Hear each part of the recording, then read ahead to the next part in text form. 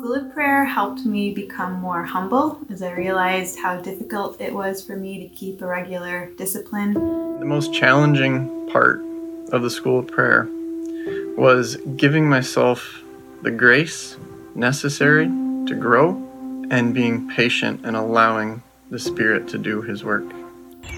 The School of Prayer helped me to realize that I need to live a contemplative life, and it also helped me, in the context of a group, make this a reality. The most challenging part of SOP was probably the pressing together of contemplation and social justice. Pressing them close together was uncomfortably helpful. And it's a rigor rooted in my experience or my acceptance as the beloved, responding to that belovedness with devotion. I recommend the School of Prayer to anyone who wants to dig deeper and learn more about contemplative prayer practices. My word of wisdom to anyone who decides to do the School of Prayer is be patient and trust the work of the Spirit in you. One word, if you choose to do School of the Spirit, do what you can, not what you can't. Amen. To learn more about our formation schools, the School of Prayer, and our 2-year certification in spiritual direction, the School of Contemplative Listening, and our August 4th family camp, please visit theinvitationcenter.org. We're currently recruiting for cohorts beginning in the fall of 2021.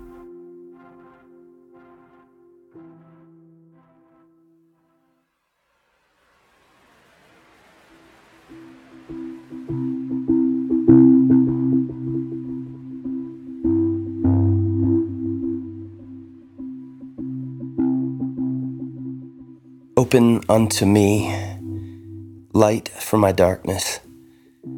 Open unto me courage for my fear. Open unto me hope for my despair. Open unto me peace for my turmoil.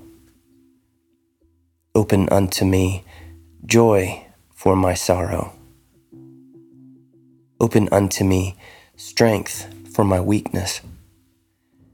Open unto me wisdom for my confession. Open unto me forgiveness for my sins. Open unto me love for my hates. Open unto me thyself for myself. Lord, Lord, open unto me. Amen.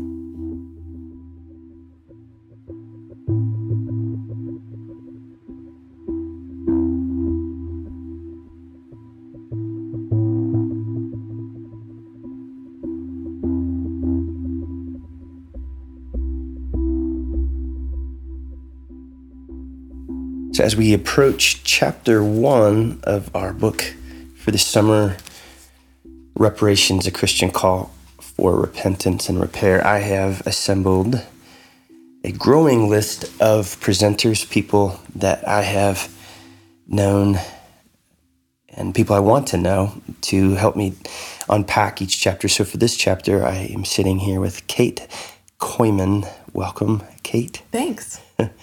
Kate and I were in campus ministry together at Hope College, and we've continued to be friends. She's someone that I continue to learn from and learn with. I would say Kate Kooyman and then Kate Davilar Guthrie, who is now out east, and then my wife, who presented on the last episode, are the three women who have challenged me, encouraged me to bring, as a worship leader, you know, my gaze, my daily heart instincts into the arena that we could call the justice work of the kingdom of God. So,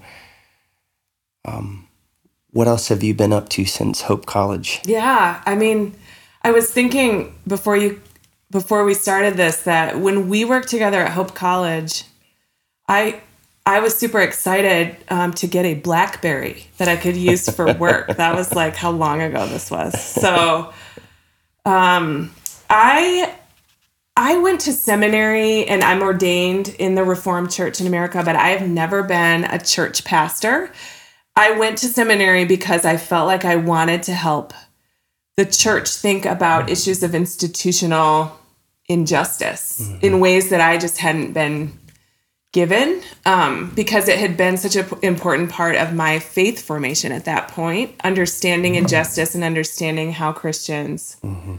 So understanding that you could engage with injustice as a real, true fact from a perspective of your faith had really saved my faith. And I wanted to be involved in making that possible for other people. Anyway, that's why I went to seminary. So working at Hope was a way to do that. And another way that I did that for a long time was that I worked at the Christian Reformed Church in their denominational headquarters. They have an Office of Social Justice. So my job there was to go and educate congregations, especially around, I really focused a lot on immigration reform. And then we also worked on criminal justice reform, which of course, there were a lot of other issues that we worked on too, but those were the two that I really focused my attention on. And of course, those are both so wrapped up in issues of race. And so as a white person doing that work, this conversation that we're going to have today is just so much of what has formed me in terms of my understanding of what's the church? Who am I? Who is God? And what does it look like for me to be part of a beloved community? All those things I think are just, they're so deep in my understanding of what this whole thing is about. So that's what draws you to this particular book. How have you found the book as a whole? I mean, I think I texted you and said, this book is so crazy good. I was, I love reading Christian-y. I'm a little Christian booky nerd, and what I like to do is have the book and then pick it up and flip through it and maybe read a few things so that I can speak intelligently about it and then whatever. This one feels so different to me because partly I think it so clearly lays out in a very efficient way. Yeah. What it is that we're talking about here and what we're not talking about. I think it's really feels so accessible, not just to people who are brand new to the conversation, although I imagine it is accessible in that way, but it's also, I think, very, very helpful. I don't fancy myself an expert in this stuff, but I have been thinking about it for a while, and I find that there's just so much there because of the just careful and strategic and interesting weaving of story together with just facts about this nation's history. And it's not overly pastoral in the way that I feel sort of Christianity becomes a tool. Yeah, that's good. It's just pastoral in a way that it's accessible and so truthful. Yeah. And I can absorb it in a way that allows me to still feel like I am... it's not one that you have to throw across the room or set it down and take a huge break for a long time or you can't stay a Christian. Sure. There are books like that. Yeah. Yeah. You're this is too true. Yeah. As Jesse Curtis and I unpacked this in our discussion, the introduction of the pastoral tone, now sitting with you, that strikes me, that could be difficult for some people that have had tough experiences with different types of ministries, different types of churches, different types of pastors. So what I would say is there's something redeeming and dignifying about the pastor as what I'm hearing you say is as a generosity, where there's a boldness. If we can imagine that a conversation partner could be both bold, loving, and also give you space for your own dignity to discover these things. I think they capture that well in this. And I think that you can be a lot of different stripes of Christian to find this book to be written from a faithfully Christian perspective. I think I have a pretty like high radar for, could someone who really comes from a deeply evangelical background, or someone who really is averse to the idea of, evangelicalism or whatever, could I think people from lots of different expressions of Christianity could find this book to be faithfully centered in that, faithfully centered in Christianity without it feeling like excluding them. You know what I mean? Totally. Which makes this book so valuable in the church right now, because there are a lot of us who I think aren't quite sure where we would place ourselves. Yeah, exactly. Yeah, we're amongst the pastors that I know and serve. Yeah, who's going to return to church after all of this? How has the last 4 years shifted our sense of identity? And so I keep coming back to wanting to pitch the importance of this book, because I'm surprised how difficult it's become to get folks' attention to attend to this. And I'm like a moth to the flame. And so this just makes total sense to me. But what I've said in my conversation with Susanna is there seems to be two things that we can respond to. Ultimately, we like to respond particularly with reparations. But the first thing is, how do I get to become the kind of person where reparations make sense? And what I'm experiencing is, all right, I had you and Kate D and my wife and now Pastor Denise, and I've had a community working with me for 15 years at least to then become the kind of person that is a moth to a flame with this. There's a lot of people who are just barely beginning to want to talk about these things at all. And then there's also, from those that would self-identify as more progressive, how can I do this kind of work in a sustainable way that has the nourishment of the presence of God? So that's all to say, it's not too late for people to gather people together, to join in for just a couple chances to sit down and dive into this important topic. So with that said, I've invited Kate here to help me dive in and access this chapter 1, which is a call to see, which as a spiritual director, I mean, that's catnip, Seeing is so much a part of the discipline of a Christian, of a person. How do I see myself? How do I see my neighbor? How do I see the world? How do I see God? But then particularly, we're not just talking about kind of an academic seeing. There's a real emotional work to seeing this. So with that, help us dive into the vocabulary of this chapter. What are we being invited to see? Mm-hmm. I was excited that this was the chapter that I got to talk about with you, because when I read it, I kept thinking about, for those who are from like a Reformed background, you might know about the Belhar Confession, which has been a really sort of beautiful framework for me, as I have just thought through this whole idea of injustice and faith in Jesus. What does the gospel have to do with all of these things that can be so overwhelming? And there's this beautiful line in it that has just stayed with me for so long. And in the Belhar, it says that we are called as a church to know and bear one another's burdens. And the bear one another's burdens part, that's from Scripture, right? But the Belhar, I think that the Belhar adds the know part, which just leapt out at me because I think what it spoke to for me was this journey that I feel like I have had to go on. I could name people in my life too who have patiently, lovingly helped me to know things that I think this American culture that I grew up in, maybe this church culture too, never intended for me to know. I thought maybe it was my job to bear burdens of poor and oppressed people. But to know the burden makes the bearing of it quite different, I think. So that's what I think because I think knowing someone, seeing someone, first of all, it's lifelong, right? Like anyone who's been married knows this. You never fully see someone. And it just requires that you dignify the person that you see.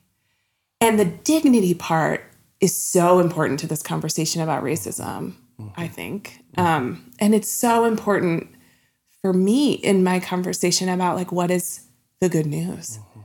Being seen by God, I think, is like such an important part of what I'm discovering my faith is even about. Like, God sees me, God loves me. Well, then what in the world does it look like to love my neighbor if I refuse to see? Do you know what I mean? Right. So there's such a depth to this. This chapter is called The Call to See. And I think what the authors do so well is help to make a case that, like, as a white person, there's so much that I don't see. And part of that is because there's a whole system that is very invested in me never seeing it. And that is diametrically opposed to what Jesus came to do and be. And I just loved the way that they reveal that and what it sort of helps me to open up and allow God to do. Anyway, so the call to see and the idea here, I think that the authors are trying to help us to understand is that racism can mean lots of different things to lots of different people. But for this book, what they kind of land on is the idea that racism is so thoroughly embedded in the culture of America and in the culture of the American church, I would say too, that we struggle to see it. But until we see it, we are really, none of us will be free or really able to follow Jesus. Yeah. That's my summary. That's a great summary. I mean, let's just pause. We'll talk about the particular ways of seeing the levels of racism, but that's a good explanation that we are challenging the way that we understand the gospel. That if we cannot penetrate the layers of racism freely and lovingly with hope and joy, even while it's scary, then we're not really accessing the depths, the width, the breadth, the penetrating gift of the gospel. Right. I think that's true.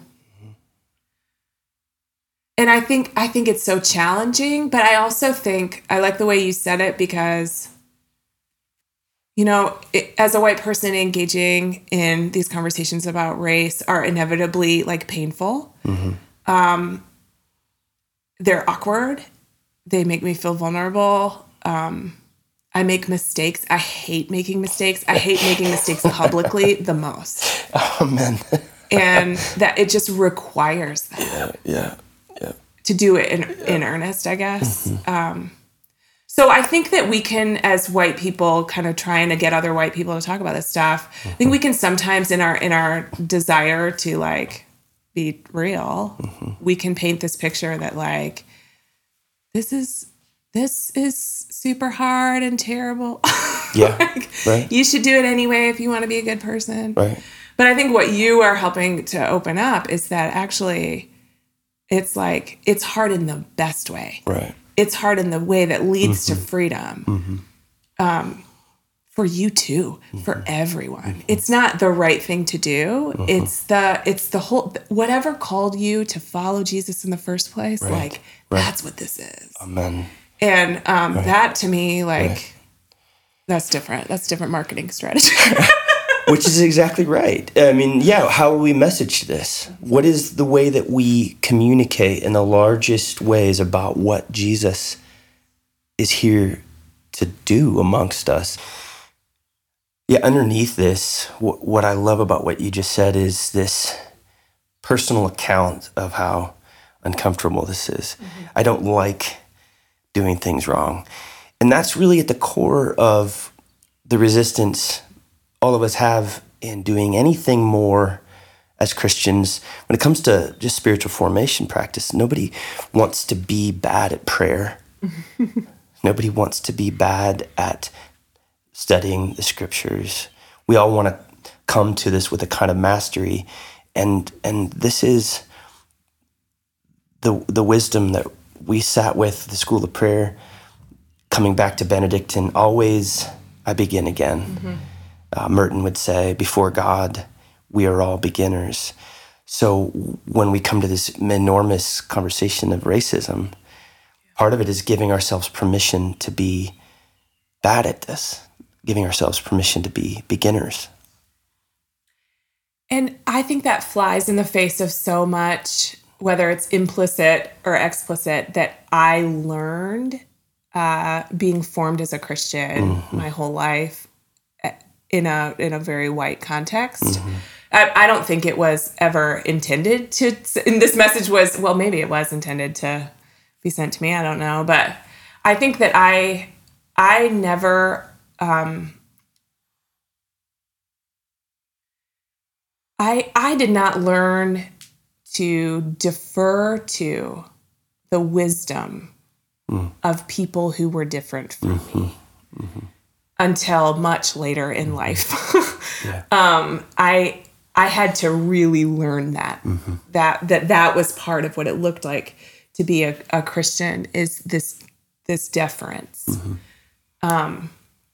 which is nuts to me now that I look back, right? At like, I mean, what in the world are, some of the saints, who sacrificed, who led the civil rights movement from this deep place of Christian liberation, right?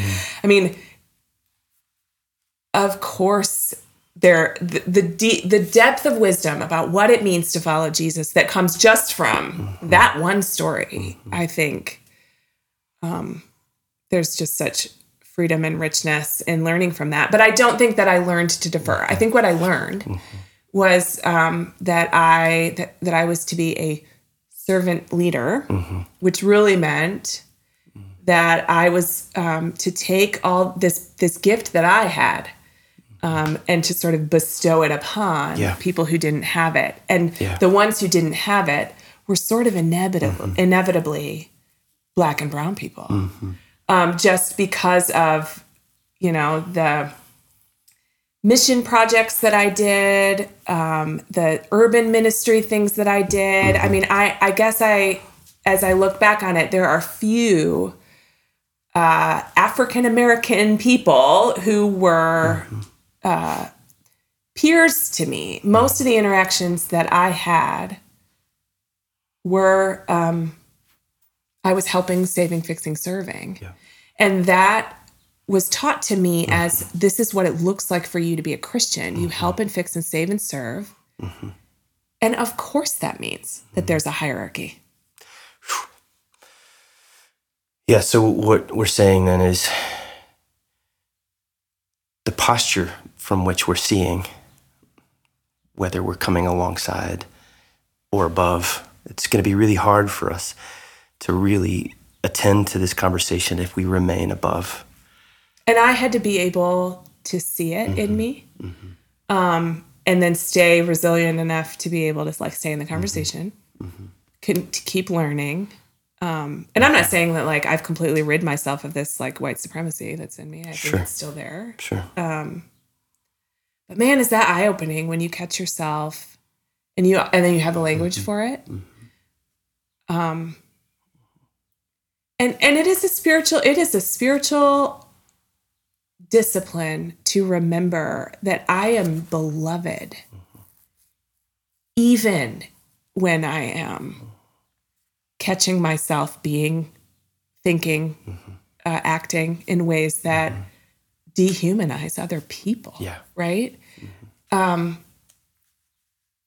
So that's where I think this intersects with the spiritual formation stuff for me, is that there's something really beautiful about the idea that God sees me, even that part of me, and calls me beloved. Yeah. Well, then I can stay in this thing. Yeah. I can still do it, because God actually doesn't call me to save and fix and help and serve. God calls me to be beloved and to see others as beloved. Yeah. That's a really different way of engaging. This just draws us back to where Pastor Denise began by cautioning, we're not here to point out, to run around going, you're racist, you're white supremacist, you. It all comes back then to, I have to attend to my formation, this humility that creates God's space. That's what we're calling folks to. And so the crazy thing, I can't help but insert this, is my journey in the prison. Again, I'm not here to self-congratulate. I'm here to bear witness to the gift of the Spirit, because I didn't know what I was getting myself into. And then a couple years go by, and I'm trying to develop a nonprofit to help sustain and support going into a prison twice a month to pray with men. And I'm trying to communicate this. It's not, from the inside out, it's not prison ministry. People kept wanting to partner me with people that have been doing prison ministry for a long time. And so I just learned how to say, I'm not going to the prison to take Jesus there. Jesus is already there. And I'm actually going because I'm desperate to be able to see Jesus amongst, quote unquote, the least of these, the people that are forgotten, because that actually gives me hope in the gospel to then come back and do my marriage and my family. And so that's also the other, effective, attractive way to draw people deeper into this, is that, I've tried to message this, is that if you want to discover more of God, then find God in this conversation. It is uncovering, it is freeing us from the posture of having to have everything right. It's freeing me from having to know everything. So there's so much to go on about that, but let's dive into the book. Yeah, totally. So help us understand the context and the structure of the chapter. I think one of the parts about this book that will be really valuable in a sustaining way is the way the authors kind of describe ways of seeing racism. And there's 4 ways that they lay out. And I feel like when I read this, I was like, oh yeah, that's me. And then I would read the next one and be like, okay, that's me too, So it's helpful to understand the distinctions. I think people will find this to be really a tool that they'll go back to, I guess. Yeah. So the first is racism as personal prejudice, which I think is probably everybody's beginning point. All white people's beginning point with this. So the idea that racism is sin that we hold within us. I am a racist, and that I have to change my heart.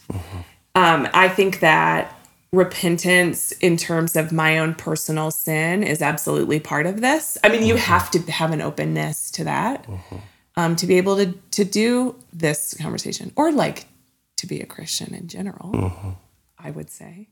But I think that idea of I am a racist is sort of like the first step. And it's pretty tempting, I think, to get stuck there. And sort of once you have confessed that sin, started walking this repentance journey, that maybe you're good. Yeah. But of course, we know that you have to actually live that out. So then they talk about racism in terms of your relationships. So if relationships are divided, then what it looks like to try to combat that is reconciliation. And I think if you've been a part of the evangelical world for any length of time, you know that racial reconciliation is the language that we use to talk about the goal. It's biblical concept. We see it. This idea we are called to be reconcilers. So having friendships, relationships, having times when you get led by people of color as a white person, I think all those things are like super important and formative in helping to recover this, what's been lost, that what racism has taken from all of us. And I want to go ahead. put a note on that. If you have not listened to the episode I was recommending from the Pass the Mic podcast with Jamar Tisby and Tyler Burns, they unpack their discomfort with the way that we have held on to reconciliation. And this, again, goes back to Jesse Curtis's comment that I think Quan and Thompson attend to, is that we have thought about relationships on our terms. We have thought about Christianity on our terms. So that deference that you're talking about, being able to, oh, there's more of God for me to perceive through this relationship that's completely outside of my culture. I don't have to somehow interpret this back into my safe world. And Willie James Jennings would call that assimilation. What I'm actually doing is allowing this relationship to expand me. So the way they say that here is it's rather about the cultivation of friendship and the creation of a community that bears witness to the reality of life beyond estrangement. So that would be the discernment question. If I'm developing relationships with people of color, where is the estrangement still here? How am I still trying to control and estrange? How am I just letting this person be who they are? Yeah. So practically for me, at my church, it's a question of code switch. And I will see Black people yucking it up, having fun, being themselves, and then I come over to talk to one of them, and all of a sudden they code switch. And that confuses me, but it makes total sense. I'm not safe yet. As much as I have been a part of this church, there's a way of speaking white. There's a way of speaking Black. And so there already still is built in to my own worshiping community an estrangement that I can't suddenly fix. And I can't be offended by that, or I can't even I don't even know what to want. But that's part of the nitty gritty of when folks start to have those relationships. How am I noticing estrangement? Yeah, I think that example, actually, I feel it because I think it's, one of the really hard things about centuries of oppression and supremacy that we live in, right, is that it is impossible to have friendships that stand outside of that, of the water of that, right? Yeah. And so, you just said, I'm not safe yet. And I think there's a part of me that wants to say, you know what, actually, you may never be safe. Right. Because you can't extract yourself from it, and nobody can. Right. I think that I went through a time I had to kind of recognize that I felt like what it would look like to succeed in my racial justice journey is if I want to have close friendships with people of color. There's a fine line between that and having people become a project or a tool for your own vanity or justification. Catharsis of my white guilt. Yeah. And I feel like happy to have friends who are people of color, but I do think that I have to be open to the idea that for me and for them will always be a different kind of relationship. And there's something that it sucks. And also I think that I have had to not be blind to that. Right. or insist that we all pretend that it's not that way. Which is tough, right? Because I think the other thing that's exhausting is for my Black friends or whatever is to always have to be talking about it. Yeah. Oh, here comes Kate. She always wants to talk about racism,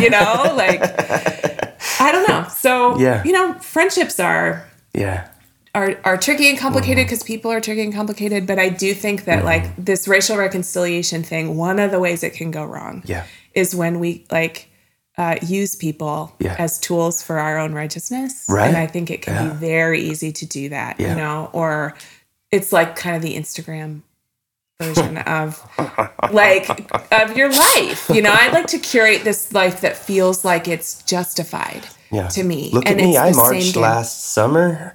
I went on a mission trip and I'm going to pose with, I did all these things. So totally. I'm talking about myself right now. But catching that is actually, there's a huge part of Kate's ego that's happening with all of that too. And I need to do the work of recognizing that instead of continuing to expect other people to pretend with me. Right. So we're here only in the second layer, but let's just pause here and say it's complicated. Mm-hmm. It's entanglement. It is, but this is this has the potential to shut us down and to decide, well, I don't have the resources to do that. So again, this is where the help of the Spirit is here to goad us to deeper love, to bear. These are the kinds of burdens when Paul says we're called to bear burdens, that this is what we're doing. Yeah. It's never going to be ideal. Right. It's hard work. And hey, guess what? You've been sort of anesthetized to it and you're starting to feel it a little bit. Hey, guess what? Everybody else has been feeling it the whole time. Yeah, right. I think that's the other thing too, is this idea that it's not that I'm choosing to dial into this. It's that I'm seeing it clearly. Or I'm feeling a little bit of it for the first time, and it feels terrible. Yeah. But also it's real. Isn't that better? In the long run, isn't that better? Yeah. But you're right. It takes some sustaining, a decision to stay in it. Yeah. Well, okay. So Number 3. Number 3 is racism as institutional injustice. So this is where I feel like I got my big energy boost when I discovered the idea that I could engage in a calling to systemic change. So that's where when I kind of described my calling to ministry, it has to do with this idea of institutional injustice. So, we're not going to love our way or friend our way or sorry our way out of this problem.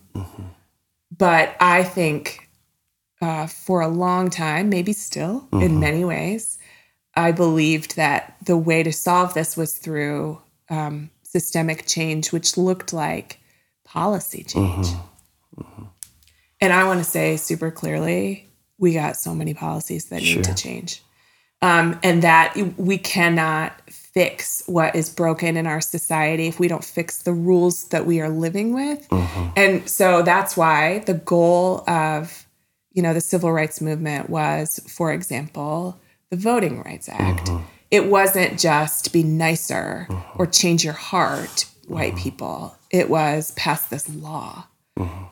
And folks might not know that Dr. King's latest, his final work was the Poor People's Campaign. It wasn't just racial justice.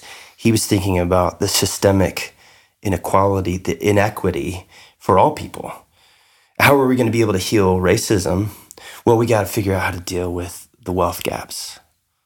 So that's how these issues of justice are so intertwined. So intertwined. Absolutely. So I think that that's a huge piece where we lose I feel like we lose a lot of unity. Right. In this conversation in the church is when we start to talk about, all right, so, even right now, there are all of these, just to take the voting example, there are all of these state-based laws that are sort of trying to be passed in Michigan and in where I live and in lots of other states that a lot of activists are saying would essentially roll back race-based voting equality, that they're essentially intended to keep people from exercising their rights to participate in democracy, which is really about their dignity as people. So I do think it really matters that Christians start to understand this is where it plays out, you know? It's not that you didn't grow up in a segregated neighborhood accidentally. You grew up in I grew up in a segregated neighborhood because of the ways that real estate was bought and sold because of the policies that existed. And so one of the ways that we may be able to make a dent in equity is through addressing, you know? Yeah.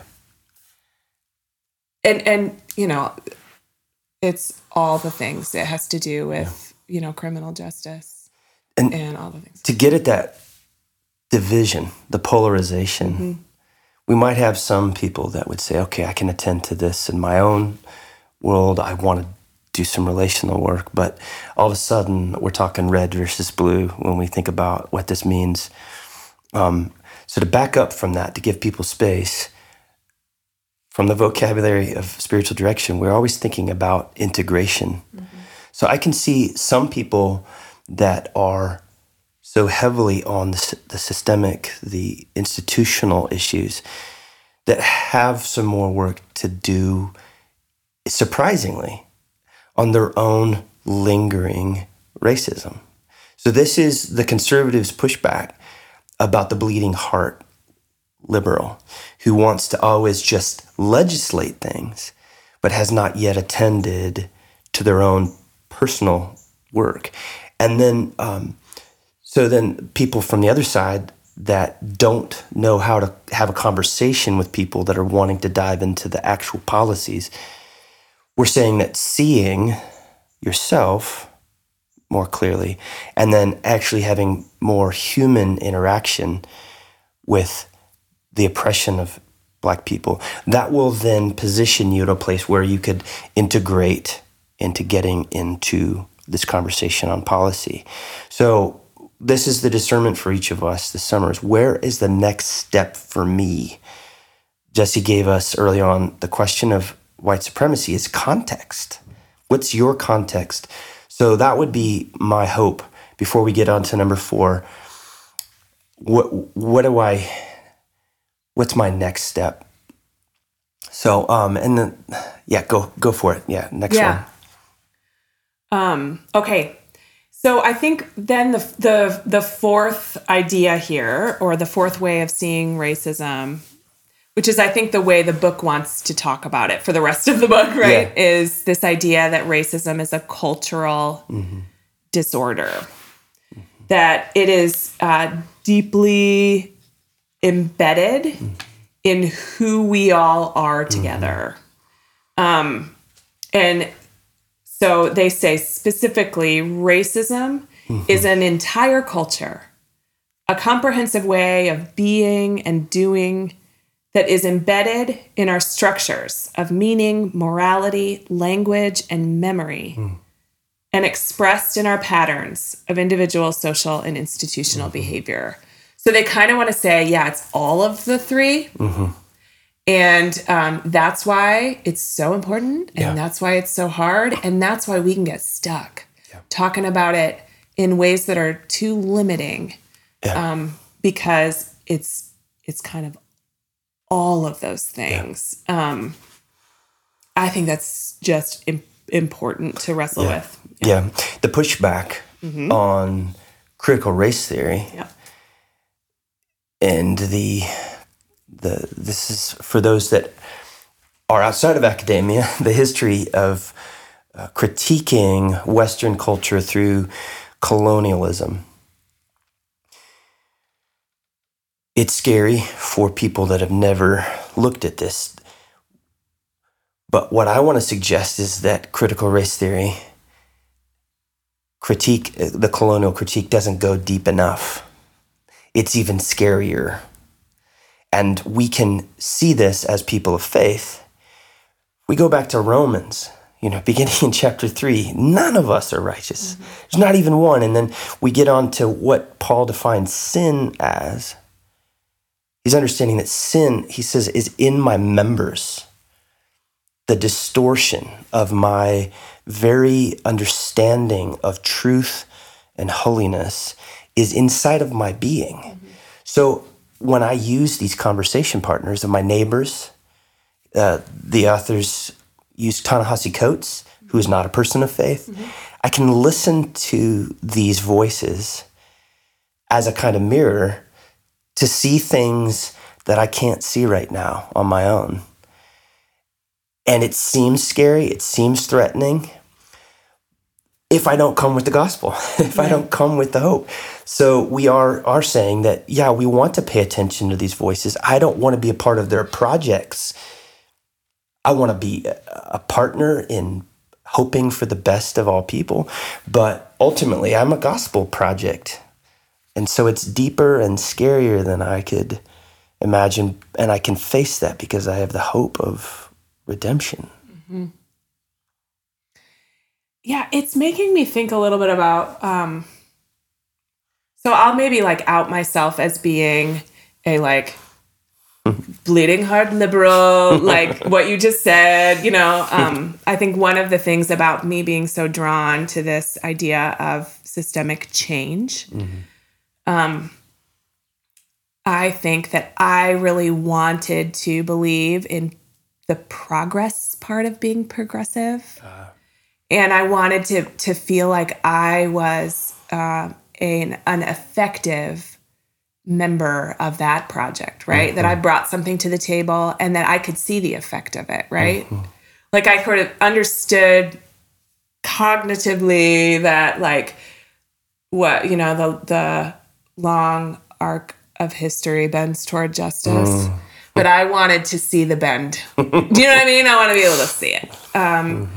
And I will confess, and there are probably people listening who will not understand this, but I will confess that part of what happened for me in my faith journey during the Donald Trump presidency, because I was working so hard on immigration stuff, and the first day of Donald Trump's presidency was these just very decisive actions against immigration, which just started a whole slew of policy changes, which I had been paying such close attention to, that felt like they were just the opposite of the progress that I thought we were making. It became kind of a spiritual struggle for me. I started to question, well, what am I doing? Am I called to this? Am I effective? Does it even matter? Is God involved? And I guess I'm saying this as a confession, not just to sort of be transparent about who I am. And I think what I discovered is this idea of progress was sort of a lie that I had believed. That doesn't mean that God doesn't do change, things, or whatever. But I had to really wrestle with this, what I had decided my role was in that, and how much of my own sense of ego was wrapped up in it. And how vulnerable it felt to me. And how easy it felt to me to just be like, you know what, never mind. and that was, I think, an expression of my whiteness, actually. What whiteness had taught me was not resilience in the face of struggle, or it was this idea that I can be effective, I can get what I want, and the second I don't, I want to just put my hands up and walk away. Which is where I think some of the community of saints that looked like the folks who were able, in the face of just sure defeat, they were able to still be leaders and still call on the hope of the gospel. That it just breathed life to me in a time I think I really needed it, because that ego was just really being deconstructed for me. That's where it became tangible to me that we need each other, and not in this way that's kumbaya, I know I'm supposed to say that, but I needed to understand. I needed to sit at the feet of teachers, like Howard Thurman or James Cone or, I don't know, to get a better understanding of what does it look like to follow Jesus. Amen. And it helped me come back. Yeah. I don't know, come back. That's like the wrong way to say it, but it helped me better to see this thing better without me being so integral to the center of it. I hear the word is, but actually 2 words, power and control. When I think about the kingdom of God, am I going to go out and have an impact? What kind of impact? How do I exponentially increase my power to have impact, to control? Yep. And this could be the preacher who needs to control the scriptures. You can know this from a preacher who has lots of control over the scriptures, or a preacher who you can tell is being controlled by the scriptures, that's surrendering and submitting to that. You can tell this from worship leaders, how much control do they have over all of their music instruments, their liturgical tools, or how much are we surrendering? So even in my best efforts, I could start doing Enneagram work, If I'm made as a person who likes to get things done, I like to see change. So I have certain controls. You do. You have certain tools as an effective person from the heart center. Boy, I just don't feel it right now. Who cares if you feel it? Or an intellectual person, what kind of control do I have with my mind? So again, this vocabulary of integration, what are you being called to? And how am I then cooperating with the power of God in this? So yeah, we do have agency here. But how do I become a Christian who is responsive to the power of God rather than worrying about my power?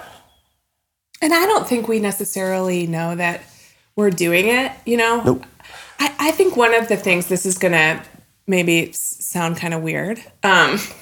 I think one of the gifts of a really tragic experience for me was that I think it opened me up to being able to, I think vulnerability can be such a powerful and important part of Christianity that whiteness can sometimes shield us from.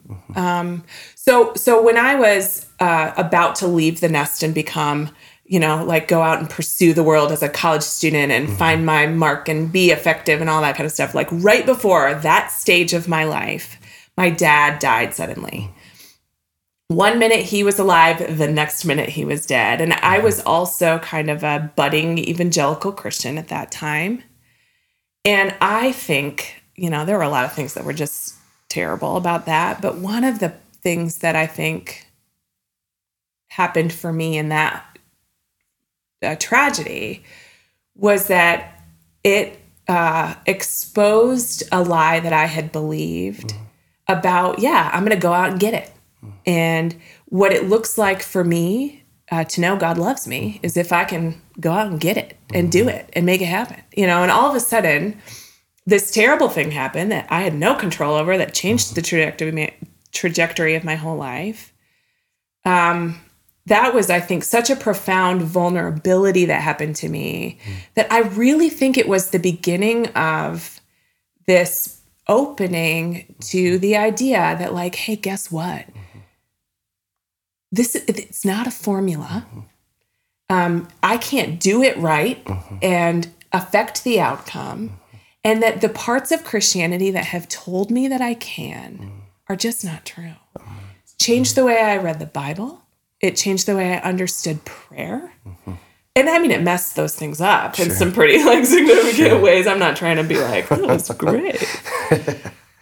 But I do think so there's something about that feels so like, oh yeah, that's what we mean when we talk about that God became human.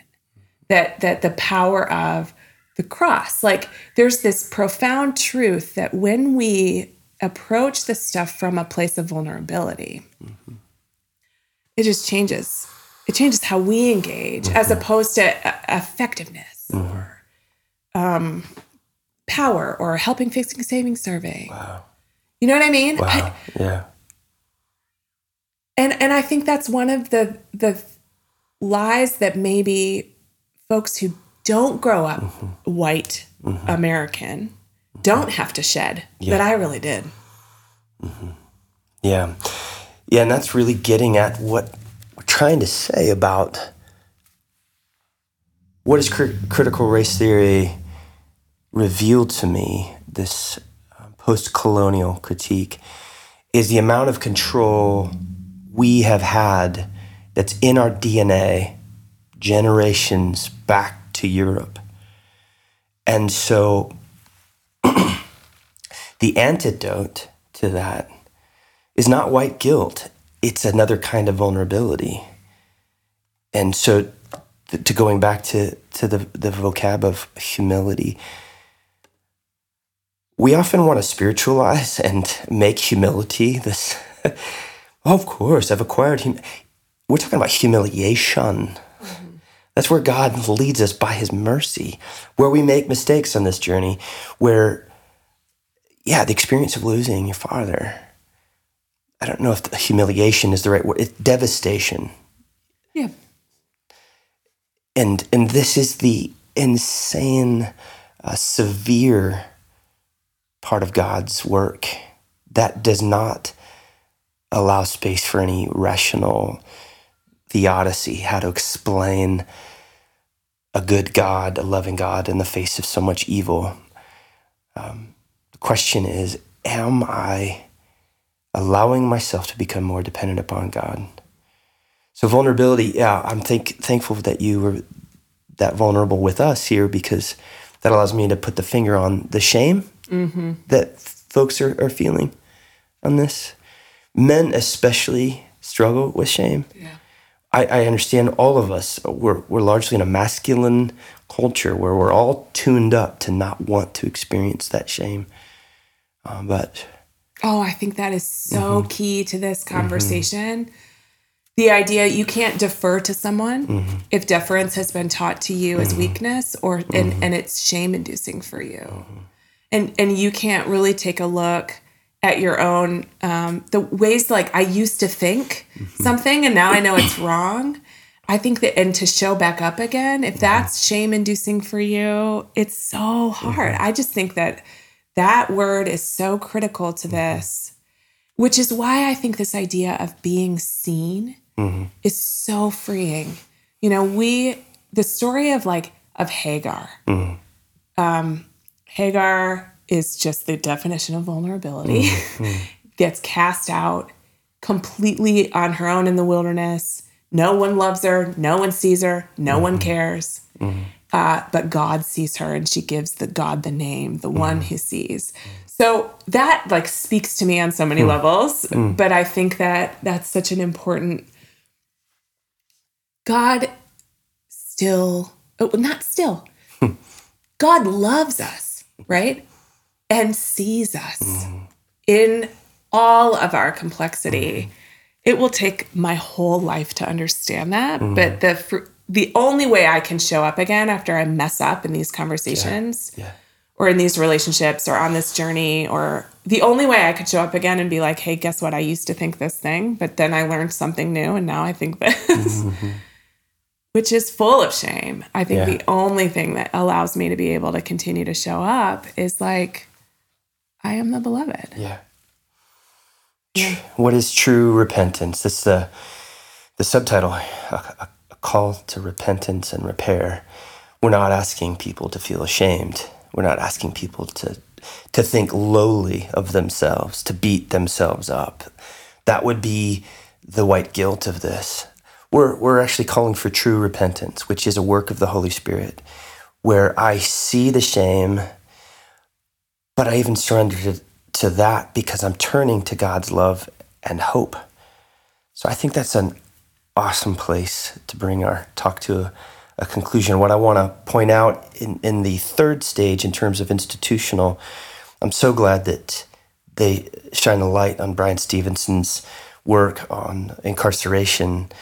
That obviously cuts really close to home for me. So as a follow-up to this episode, I will be sharing a conversation I had with one of my dearest brothers, Latorius Willis, who will officially be out of prison on June 15th, right before Juneteenth. And again, the two stages here are reparations. Yeah, how do I act to rebuild? But how do I then first become a kind of person who understands that as a thing? Well, my friendship with Latorius has been key for me to become this person who thinks reparations is obvious. So I can't wait to share. I have a video that I'll be sharing with people of when I got to see Latorius a couple weeks ago, and then a conversation with him. So Kate, thank you so much for sitting with me. It is a gift, and really, really, it's comforting to have a spiritual friendship with you. So that's, again, another way to say, if you don't have that, listener, please find that to have conversation. It's true. I think so much of this stuff, we need to say it out loud to people who are also on the journey. And so it's fun. I think one of the things I like about being middle-aged is that I got friends who go back a long way. So this was really fun. Because we go back a long way. Yeah. We've changed a little bit since those days clicking on our Blackberries, I guess. Kids and all. I know, right? Thank you. Yeah, thank you.